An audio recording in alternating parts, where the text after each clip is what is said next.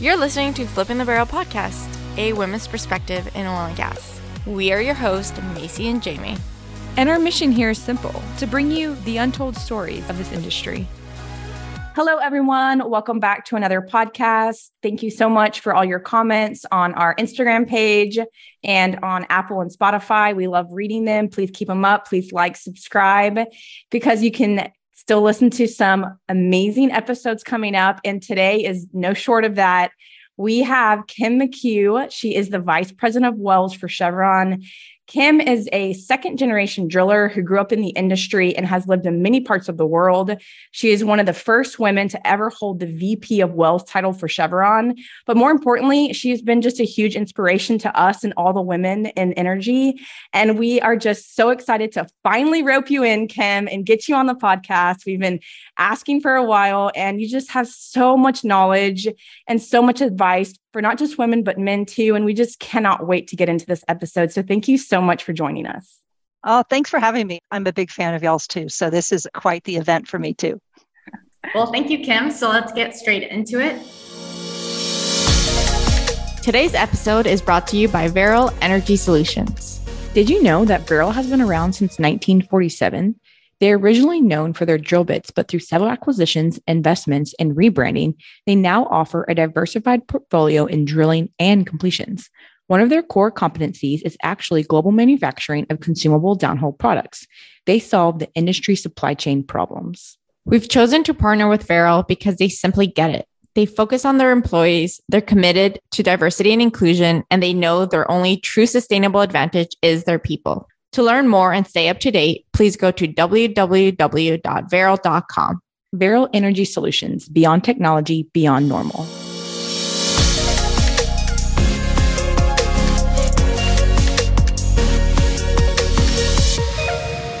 So growing up, you were fascinated by your dad's job as he worked on offshore platforms. And what was really interesting was how your mom made you guys feel like dad wasn't gone that much because she would involve you with his departure. So if you guys would go to the beach, she would say, go wave at dad, he's out there on the platform. And with his rotation back then, it felt like he was gone, but when he would come home, he would really make time to be with the family. So it seemed like you grew up just really admiring what your dad did for a living, which is why you decided to follow in his footsteps.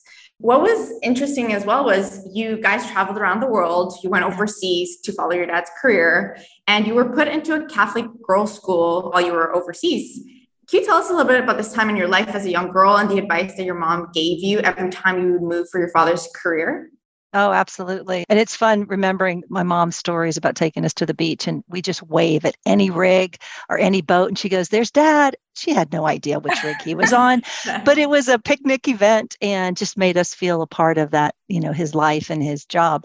But when we went overseas, we were living in Ireland. And so my parents put me in an Irish Catholic girls' school, which is very interesting because I'm an American and Protestant. So this was really a very different environment. But the school there, what they did is they tested you, and then they placed you in what year you passed. So it wasn't by age, it was actually by what you knew. And so while I was there, I got advanced 2 grades. So I got exposed to math and science much higher than the level I would have been exposed to back in the US. And I found I had a knack for it, really enjoyed it, and progressed. And so I was able, I think, to get a leg up when I came back to the US because I knew more. And that was just because of the environment. But it also made me super confident in my classes because my parents put me back where I was with my age because they didn't want me graduating too early or being surrounded maybe by older kids. And so with that, that math and science came easy, which continued then to build a confidence in math and science. But mom was really funny because when we moved, she would always tell you where you're going is not what you left. So don't try to make it where you were, enjoy it for what it is. And my whole life that's resonated with me because I remember living in Lafayette and people would move there from the north and just hate it. They're like, oh, it's hot, the bugs and all that. And I thought the food's fantastic. The people are wonderful. Yeah, it's hot. I can't change that. So what do you do to enjoy that heat? And it's always been my mom playing out in my head. And in fact, with our kids, we've been the same way. So I think that really resonated, and it helped us enjoy everywhere we lived. And even West Texas, when we moved out there, you just find what makes it special. So she really supported my dad in his career, and then us and our growth as we moved. When you talk about math and science and that confidence, what did you find when, your daughter is good at math and science as well? And I don't think she went to a private school, kind of like what you did when you went to that Catholic school overseas. So what do you think about the American system, and how can we get more women, young girls specifically, confident in STEM, knowing what you went through and what you've seen your kids go through? Yeah, so fortunate. I have 2 girls and a boy, and all of them very good in math and science, and so surrounded by it. But I think where we fall short here is when I listen to conversations, even elementary school, junior high, it's already conversations leaning more towards the boys are stronger in math and science than the girls. And I watched this play out. One of my daughters was on they had a project, I think it was physics. And the teacher said, hey, let's make sure we put a boy on your team, because they had put together this all-girl team. And he said, because you might want his help. And my daughter looked at the teacher and said, but the 3 girls, we have the highest average in your class. Why do we need the help, And I thought that was a fascinating thing. And so I think it's, how do we continue young to make math something that's enjoyable? It's not scary. If you start telling kids they're good at it, guess what?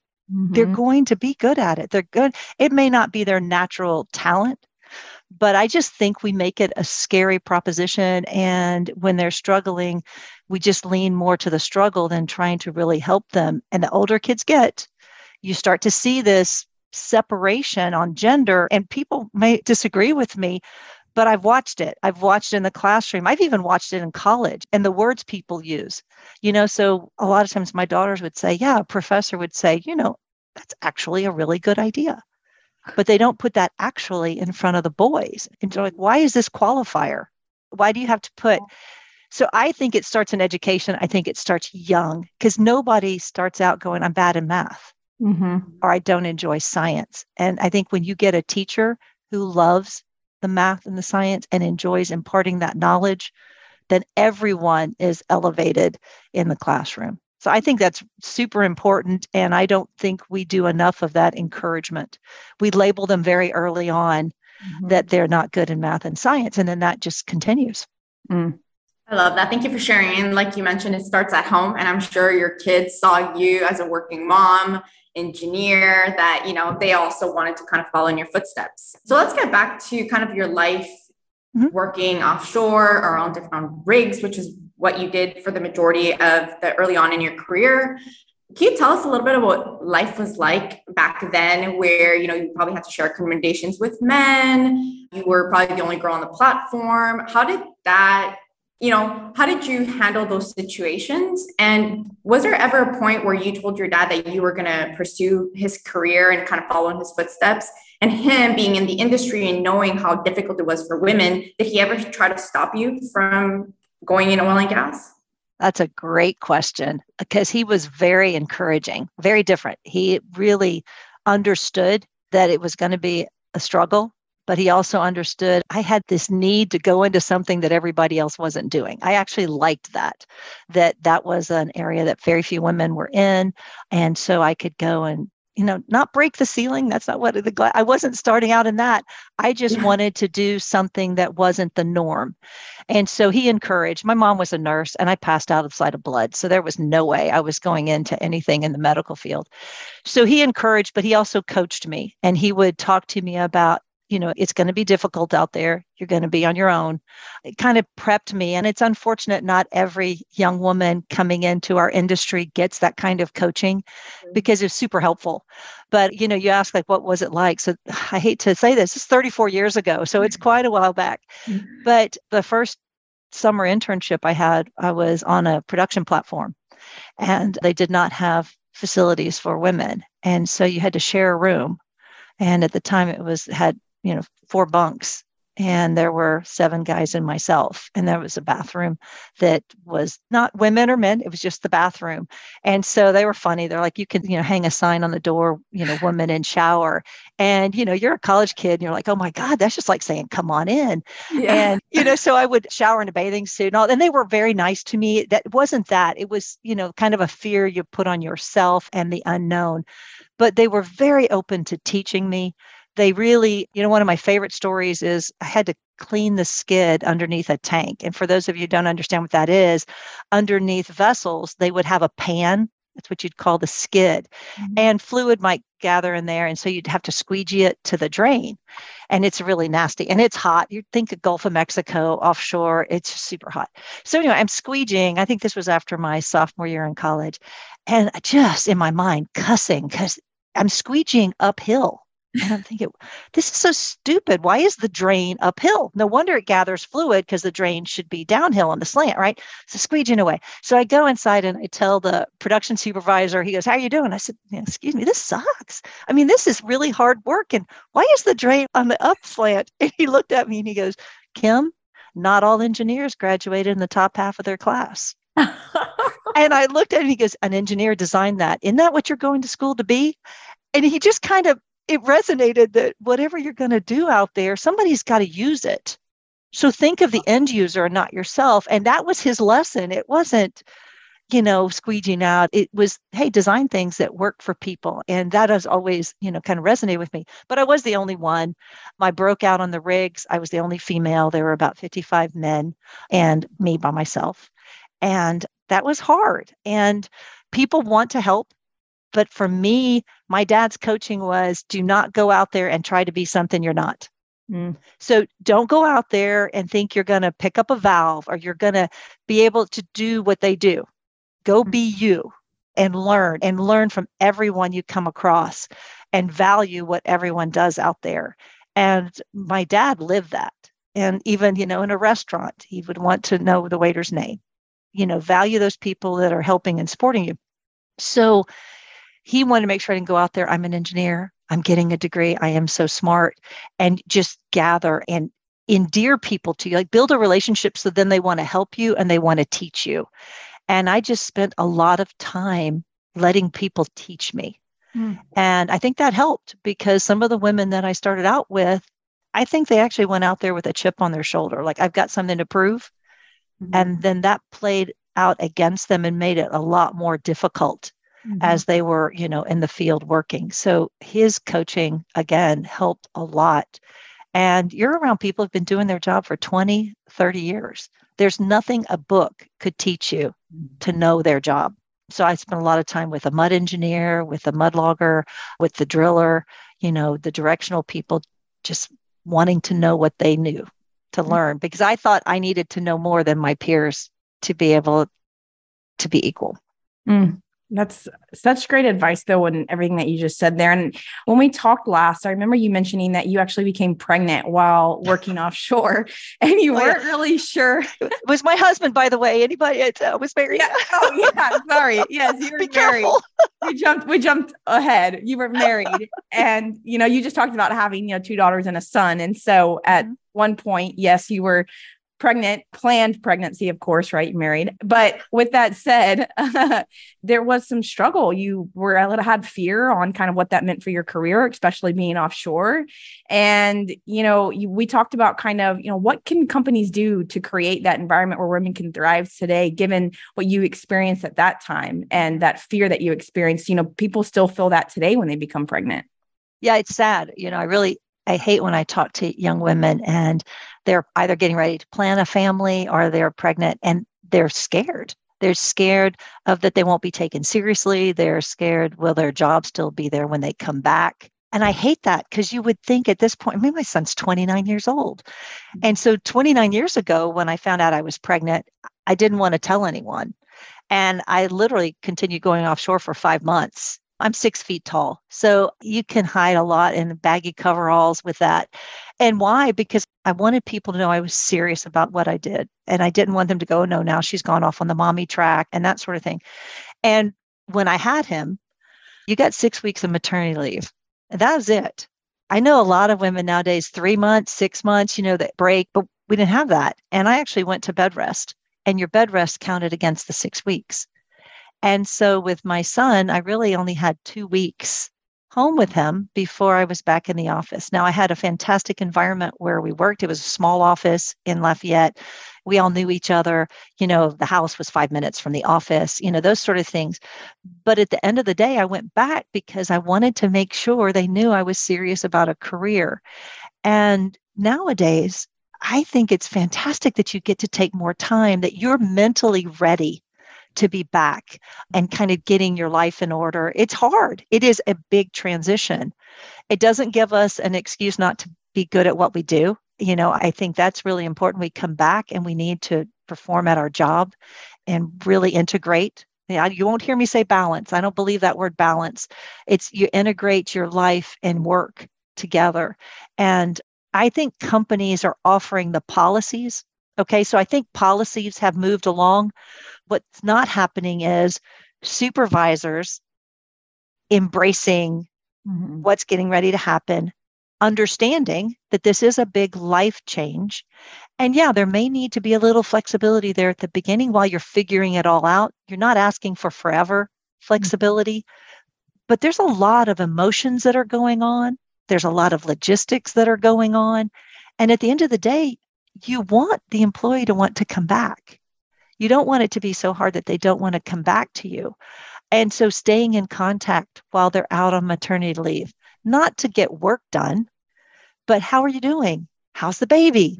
How are you transitioning? Those sort of things I think are so super helpful. The policies are there. It's the behaviors that have to catch up, and supervisors really supporting. And I think also that there needs to be a system inside companies that, whether it's other working moms that can connect and help you figure out, simple things. What did you do for daycare? Or how did you find a nanny if you wanted help at home? How are you managing the babies up at night? And now I got to go to work the next day, and there's tips and tricks. It's not that you don't want to do your job, but why relearn everything, every woman each time? So that support system. So policies are there. It's just supervisors and the atmosphere you create. And I had a woman tell me the other day that her supervisor, because she's getting ready to go out on maternity leave, he said, well, we're going to have to backfill your job while you're gone. Well, isn't that the last thing you want to hear? Yeah. Because then you say, well, what happens to me when I come back? That's not what should be said. It's, wow, you're leaving is going to leave a big hole, and we're going to figure out, but we cannot wait to get you back. And so go enjoy your bonding time, and we're going to be ready for you when you return. That's what people want to hear. Not that, oh, you're leaving and now I've got to backfill because of the gap. And she was really distraught. I mean, she's like, does that mean I don't have a job when I come back? What does that mean? And I'm sure you guys have heard very similar stories to that. And that makes people feel like they're not welcome. So can you tell us a little bit about, you have 3 children, you've climbed the rank, you've made a name for yourself in the industry. Everything you've done is extremely hard just on its own, even with no kids. Now you add 3 kids.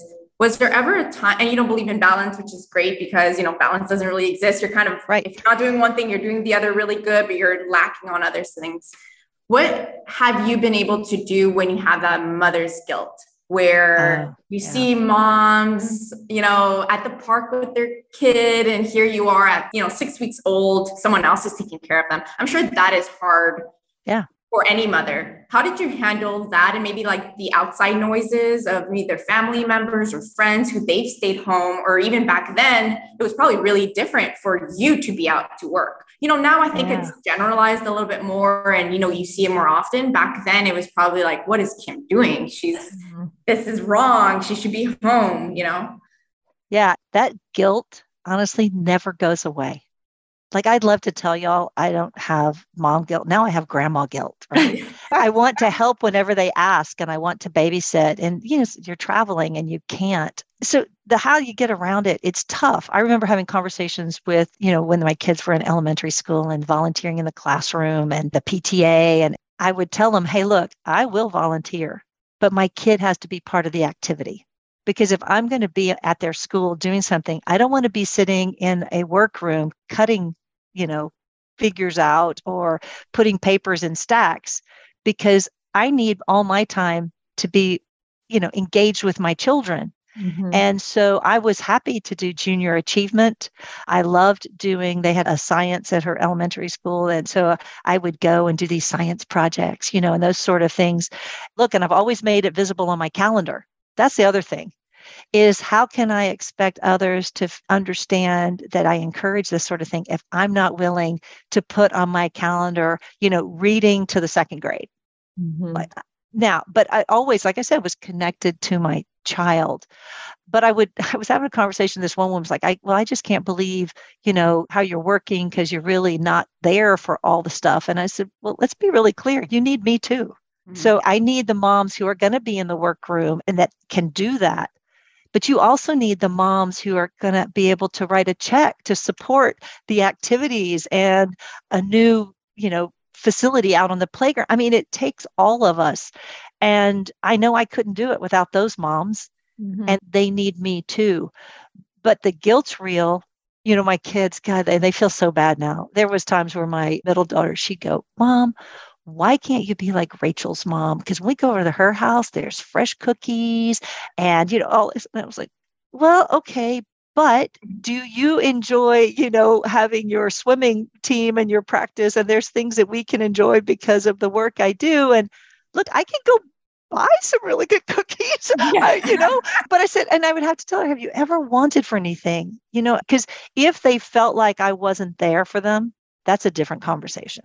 Mm-hmm. And, it's sad, but my youngest one time asked me, when did Chevron become more important than her?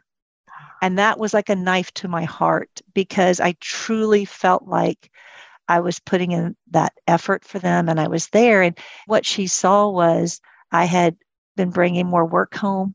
I was on the phone and not fully engaged with her. And I cannot tell you how happy I was that she was willing to say that. And we took a mental day the next day and I canceled everything and I kept her out of school. So for the truancy officers, so sorry. And we spent a day together, like anything you want to do, anything. Mm-hmm. And that meant if she wanted to watch a TV show and like a Dance Moms, then we're going to sit on the couch together and watch Dance Moms. And I'm not going to be distracted. I'm going to be with you. And so I had to change some of my habits and get back to, I don't get on the computer when I go home. When the kids were little. And a lot of people are like, well, then how do you catch up on your work? I'm terrible at email. I'll be the first to admit it. But I needed to be present for my kids. And if they're doing homework, I would print out pre-reads. And so then mom was doing homework and it was kind of different. If I was reading and writing notes, they felt like I was there. But if the laptop was open, I wasn't. But that guilt never goes away, and you just have to, I would say, give yourself grace, right? And then if you feel like it's imbalanced, probably is, and you need to connect back with your family and your kids. But what other people think and the guilt they put on me, look, I'm one of those who, hey, you're supposed to bring cookies, and okay, so I'd go buy cookies and put them in a dish to make it look like I made them. I'm the first to admit, I think everybody has to do, I'm a better mom working than I am not working. I love that. And now a little word from our sponsor, Technip FMC. Macy, you know what I appreciate about them as a sponsor is their mission is directed towards a more inclusive and diverse workforce. One of the reasons why we started this podcast was to move the industry forward, and they back that belief. Their focus is creating a culture of inclusion that will attract, develop, and retain a more diverse, talented group and ensure their employees can always bring their authentic selves to work. Beyond the D&I, they're also big into technologies. They believe in change and innovation in everything they do. Their offerings range from individual products and services to fully integrated solutions with a single interface to ensure a seamless execution. Their core focus is on the energy transition, emerging materials, and digital industrialization. To find out more about their most popular technologies like iProduction, iComplete, eMission, and iEPCI, go to technipfmc.com. And now back to the show.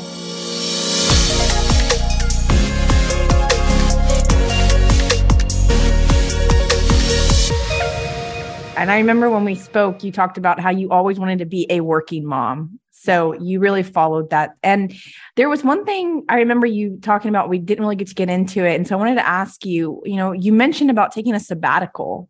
Yeah. Can you talk to us about why you made that decision and really what that meant for you and what it was like when you came back to work? Yeah. So Jamie, and I failed at the sabbatical. So I'll start out with that. I had been working for 24/7, 365 days on call for about 3 years. And my husband got the opportunity for an international assignment. And I had lived overseas as a child and I was super excited. I thought that'd be fantastic. And I was worn out. We had a 2-year-old and a 1-year or 3-year-old and 1-year-old at that point.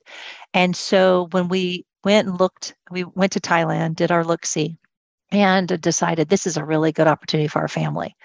So when we came back, I was working for Vastar at the time. It used to be part of Arco. And they were kind enough to give me a sabbatical. And they said, look, we will bridge your time. And in case it doesn't work out, because my husband had never been overseas. Mm-hmm. So we didn't know if this was going to work for us as a family or we'd get there and be miserable. And so they gave me 2 years. So I had a 2-year sabbatical to figure out. And they said, look, you can come back. You can have your senior drilling engineering spot. Your time will have bridged and all of that. They were very, very kind and very supportive. So my plan was while we were overseas, I was going to be with the kids. And then we got over there and I was about, 2 months into this. And my husband had gone on a trip on the river. They had like a dinner with some of the executives. And the drilling manager said, hey, we understand your wife's a drilling engineer. Does she want to work? And he goes, I don't know, you better talk to her.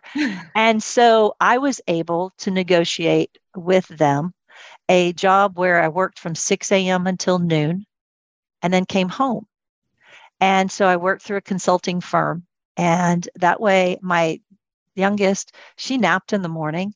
And my son was going to an international daycare, like a school, right? A preschool, because I wanted him to meet more kids and that sort of thing. So I really didn't miss much time with them. Then I came home and I was a room mom. I was able to be, a basketball coach, a soccer coach. I know nothing about soccer, but I learned pretty quick. And so it was the best of both worlds. And I did that for 7 years. And stayed in this at a really critical time in a young mom's life. So beneficial. I had built my technical skills. I had that depth of already doing that. So then when I went into this consultant role, I was able to do work nobody else wanted to do. I took home leave like other moms who were not working, other spouses. So I'd get a 2.5-month break in the middle of the year with my kids when we brought them to the US to visit with family. And having that kind of part-time work versus the full-time, I think is what allowed me to keep my skills hot. Mm-hmm. I was able to build additional skills at the time, a lot around performance and setting targets, and really became known in the industry for that skill set. And so then when we came back to the US, I continued some of that consulting for a bit till I went back full time. So I encourage where companies can allow more part-time when your kids are little. I mean, think about it. My kids were 3 and 1 when I was able to do that. Mm-hmm. And then we actually had another child a year before we moved away. But I just kept doing that for 7 years. And so I didn't take a total unplug. And so it was much easier than to go back to a full-time. But it was a while till I went back to a normal going in the office. Because even when we came back as a consultant, I still worked from home 2 days a week and then in the office 2 days. That was way before it was in vogue, what we have today. Yeah. I think what's really great about that is that it shows that I feel like sometimes when you're going through that, or you think about taking a sabbatical for a year, you think it's the end of the world. I'm never going to be able to get back on track. Everybody's, getting these big roles while I'm part-time. But at the end of the day, it shows that it doesn't really matter, because look at where you are today, and looking back those 7 years that maybe you were part-time, like no one even knows that, That's true. Kind of like when you focus on, I took maternity leave, or I had 2 maternity leaves in a row, and you're so hard on yourself about it, about missing out on 6 months of work. And then, in 20 years, like it doesn't matter. Like, as long as you're working hard towards your goals and you're putting in the work and you stayed, still very technical and still had a name for yourself, at the end of the day, you're kind of still in the race. Yeah. And I think that's it. I always tell people, because they're so worried about the next job, so be really good in the job you're in and deliver, because you can't plan a career. I can honestly tell you, I never would have planned this role for me in my career. Just didn't seem achievable, nor something that maybe I had the skills for. So I think people want to just orchestrate this entire career and instead take it a job at a time and, just take in, because if you notice, when you deliver, the next job comes. Mm-hmm. But if you're always networking and trying to get that next job, it actually never works out the way you think it should, Mm-hmm. because it is about what you do and how you do it that ends up mattering. And look, I've made plenty of mistakes along the way, but I think your point is spot on. Nobody remembers those 7 years were part-time. Mm-hmm. So I have a question, and you are someone that's very passionate and open, and just every time we get to talk to you, it showcases.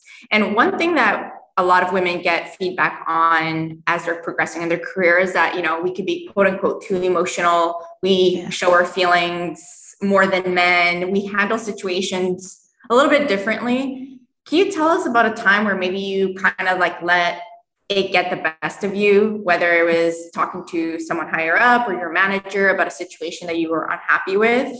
And if you could share maybe like where a situation didn't necessarily go as well and you had tears in your eyes, like how do you overcome those things? And, because at the end of the day, we're always told to, crying isn't meant for the workforce. But at the end of the day, almost every girl or women that I talk to, they're like, yeah, it's happened to me. So how do you overcome that? Yeah. So I think you learn techniques, but I don't think you necessarily overcome it. Like I've been in situations where I can feel the tears coming. Yes. And it's usually where I have to say, can we just take a break? And I will leave, go to the restroom, get it out. So then I can come back and be more composed. Mm-hmm. I won't let myself lose that control in that environment, because then I will always be the emotional woman. But it happens. It happens to all of us. It's interesting you said, because I was just in a meeting the other day and the tears did flow, but for a very different reason. We were talking about a recent fatality. And I was learning a little bit more detail, and I couldn't help. At that point, I was like, I need to show this is really hitting me. And I think that is a gift that we have as women, is that emotion. Now, when you say, when did it go bad? So I've had this coaching that I can be very hot-tempered, quick to react. I like to say I'm passionate, but there's other words that people would use. And I've had to learn over time. But I got the coaching that I was turning people off because it was so strong. And I did not know that. I felt like I was sharing a perspective, but apparently I did not do it in the right way. And so the people being open to give you coaching to try and correct, I think is super important. It's even the way I would ask questions. Someone said, well, you almost feel like you're interrogating. And so I thought, okay. And they were telling me, don't ask. This was really funny. Here was the coaching. Hey, Kim, maybe you should schedule a meeting after the meeting to ask questions. And I thought, why would I do that? Like another meeting when we're having the meeting. And they said, well, sometimes it can feel like you're challenging the individual when you ask your questions. And I said, okay, I'll work on how I ask the questions, but I'm not going to ask them out of the room, because what that person didn't understand is I would have people going, thanks for asking that. Really appreciate you. Thanks for saying that. And I'm okay with asking the tough question or saying, so you're always learning. You're always being coached. Somebody said, what do you do with bad feedback? And I go, well, there's not really bad feedback. I may not like what I hear, but that's real to the person giving you the feedback. So that passion, I'll just say, I try never to cry in situations. I had somebody tell me one time, I think maybe Jamie, when you were chatting, that, well, did you get the job because you're a woman or not? And you hear those things, that hurts. It hurts, but you don't ever want to show them that hurts. Right. And so the bathroom is a really good way. You have these glasses. And so sometimes I might put them on if I feel that, and I'll try to control my breathing. And just, you have to learn, because regardless, someone will think less of you and that you can't handle stress. And that's not necessarily what it is. There could be a host of things happening at home, right? Mhm. You could be dealing with personal stuff, and that was just one more thing. Yep. I'll also tell you the other way I have to handle it is when I'm having a really rough day and somebody will go, hey, can I give you some feedback? I have said, not now, not today. Could we schedule it for another time? Mhm. Because that could just add more where you could get defensive, you could get emotional, or you're not ready to really take it in. And I've never had anybody say they've done that before, but I have said that, hey, not now. And I think people appreciate it. And they'll say, well, are you okay? And I go, well, it's just been a rough day. Mm. And even if it's positive feedback, I still would like to receive it When in you're a in a way. better headspace. Yeah, yeah. And I don't know about you all, but I tend to will focus on the negative. I'll Mhm. forget the positive that you've told me, and I will remember all the opportunities I have to work on. And then I'm in a swirl. I'm a people pleaser. That's been my nature since I was a kid. And so that's really hard. So it's good to have emotion. I think it's our strength. I actually think leaders that people are looking for nowadays is more empathy, Mhm. more relationship building, more collaboration. And I think we have a gift in some of those areas and the vulnerability. You Mhm. know, I'm at a stage now in my life and my career that sharing mistakes or vulnerabilities, I'm okay with that because I know where I am in my life. If you're early in your career, that's a little bit harder to do. And so by sharing those vulnerabilities, making your calendar open, I went to Muffins for Grandmas and I put it out there and I let people know because I don't want them to miss out on life events either. I love that. Talking about leadership, why do you think that a majority of women, middle career, that really want to get to that next step, they end up not making it, they end up not getting that promotion, and then they end up leaving the industry, and they don't really, the problem is never solved on why women are not making it to that higher level. What have you seen with fully capable women, and why, like, what is holding us back? Like, why are we not making it to that level and leaving the industry instead? Yeah, it's probably one of the things that frustrates me the most is because how are we ever going to have the diversity in our industry if they keep exiting at kind of that middle point in their career? I think a lot of it has to do with if they can't see it, they can't be it. So you notice I started with that, not the work-life integration. That's not it. If you can see women in the role you aspire to, or people that look like you, whether it's gender or not, then you see the potential. And if you have people that are telling you what your potential is, that makes a difference. Because if you're trying to guess, maybe I aspire to be in the executive suite. But if nobody ever tells me, you know what, you have what it takes. These are the things you need to work on, then you start to get discouraged, right? Or then if you think about that work-life integration piece, it's hard. And there are more dual career couples now than ever before. And so now you've got two individuals working. I think COVID was so hard on us. And, for all of you young women out there who were raising kids and doing a job and doing it remotely, I think if I had to go through that when we had two children at home, I would not have stayed in the industry. I really wouldn't, because it would have just been so difficult to support them and what they needed and a career. And I think the stress of all of it would have just torn me up. So I have a ton of respect for what people have done over these last 2 years. It's not every story is exactly the same, but the women I talk to that leave our industry don't see the potential for them. It's very personal, and they don't have a sponsor and so that's another thing is like, well, how do I get one? What do I do?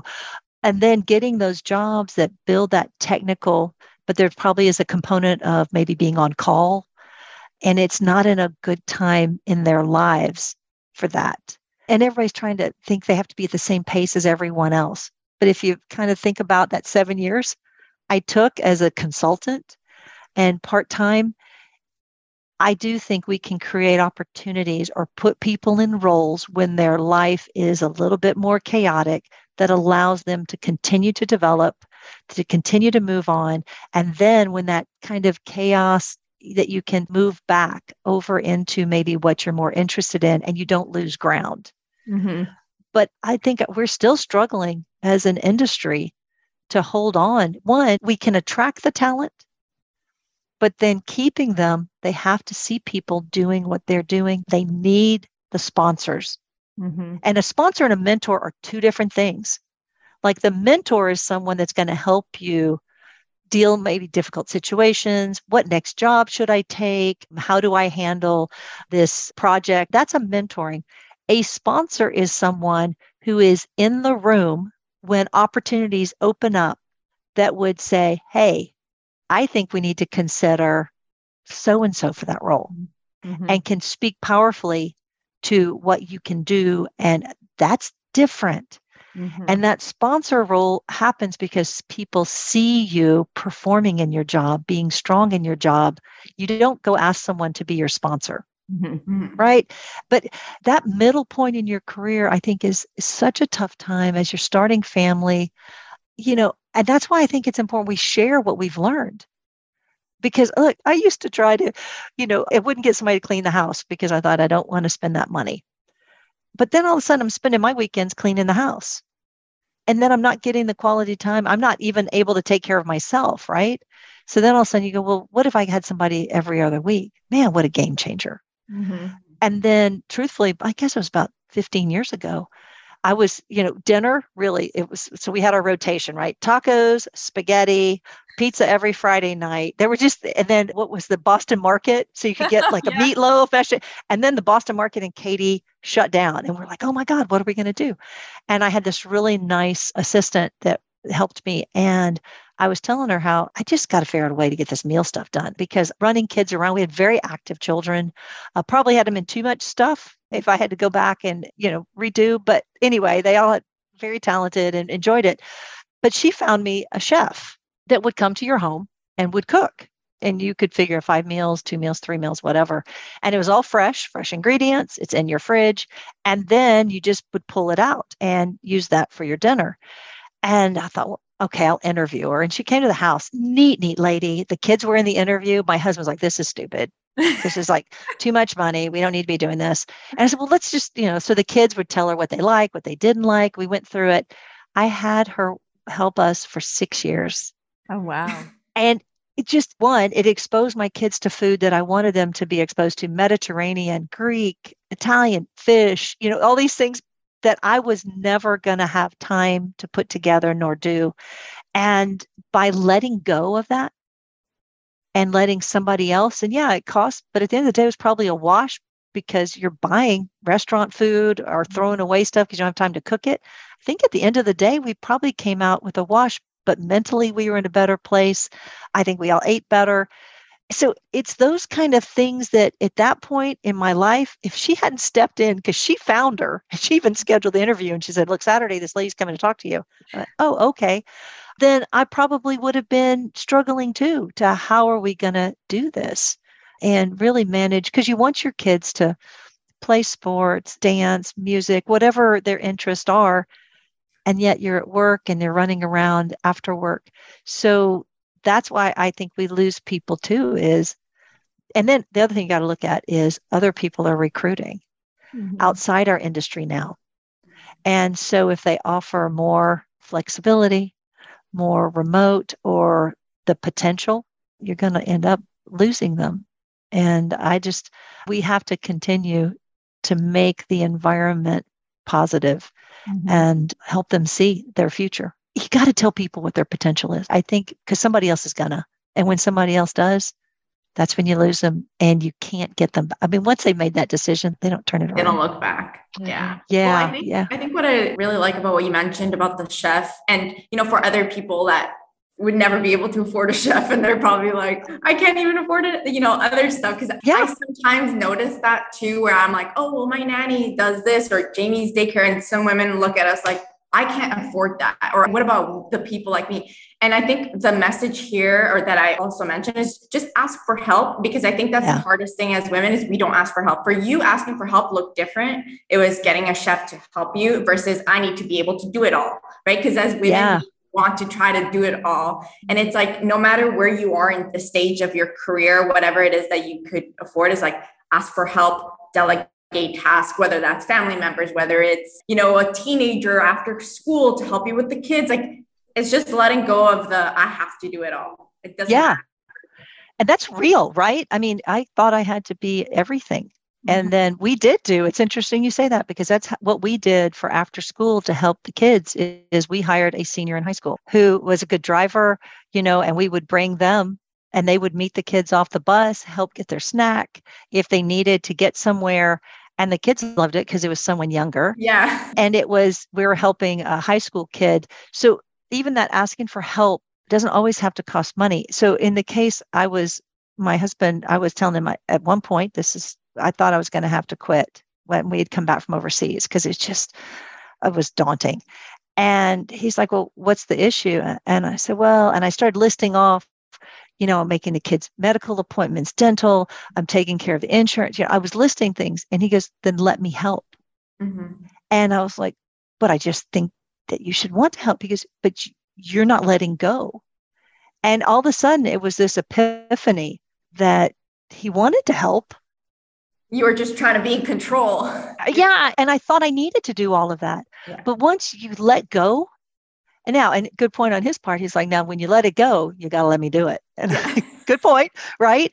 But that doesn't cost anything. And so I see a lot of relationships, dual career, where it's the communication I think y'all's generation brings is this whole shared thing.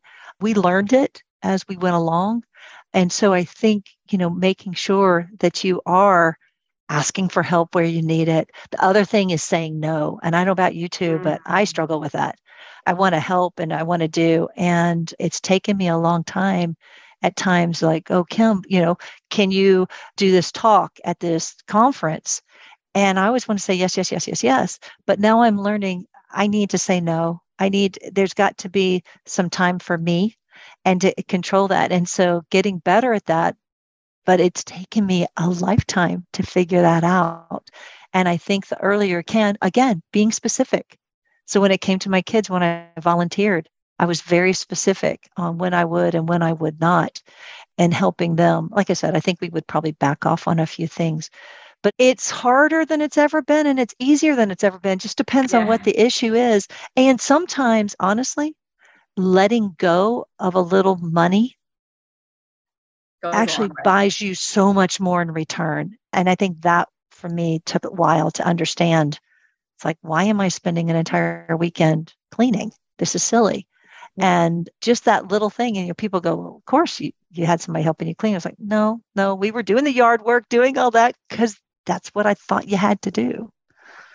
I love that. Thank you so much for sharing. And the last question that we had for you, and it's one of my favorite questions when we ask this to the guests, because I'm like writing it down, is looking back at your career, what was the biggest piece of advice that a mentor or a former manager or any of your kids, maybe someone that gave you that it still resonates with you till this day and that you actually applied to your life and use? Yeah, it's going to go back to my dad, right? And it goes back to, there's a great quote, you were born an original, don't die a copy. And my dad was always, you have to be you. And that's the easiest thing that you can live by. It's like, I have to show up as the best Kim. I can't be someone else. I can't compare. I can learn from others, but I can't be them, nor can I lead the way they do, and so as a parent, I got to be the best parent I can be. And so be the best spouse you can be. And that's not always that you land everything, but you're doing the best you can and you're learning. And that was his advice from the very beginning. That, and he gets a lot of credit because he also said, surround yourself with really smart people because they'll make you look better than you are. I love it. And that is right. So when you're picking people for positions and you're hiring, some people's philosophy is, I don't want people that would show me up because they're smarter. His philosophy was, yeah, you want them because they're going to deliver the projects and they're going to make you look better. And that's true. It's true. So surrounding yourself with really smart people, man, it's the way to set up your team and your support system.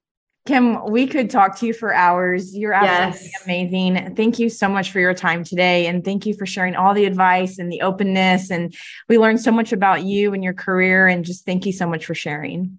Thanks, y'all. And thanks for what you do. I think your podcast is super special, and it just gives a platform for really sharing, these kind of issues and then other things. So anytime I can help, thank you. And look, just keep flipping the barrel. We're going to get there, right?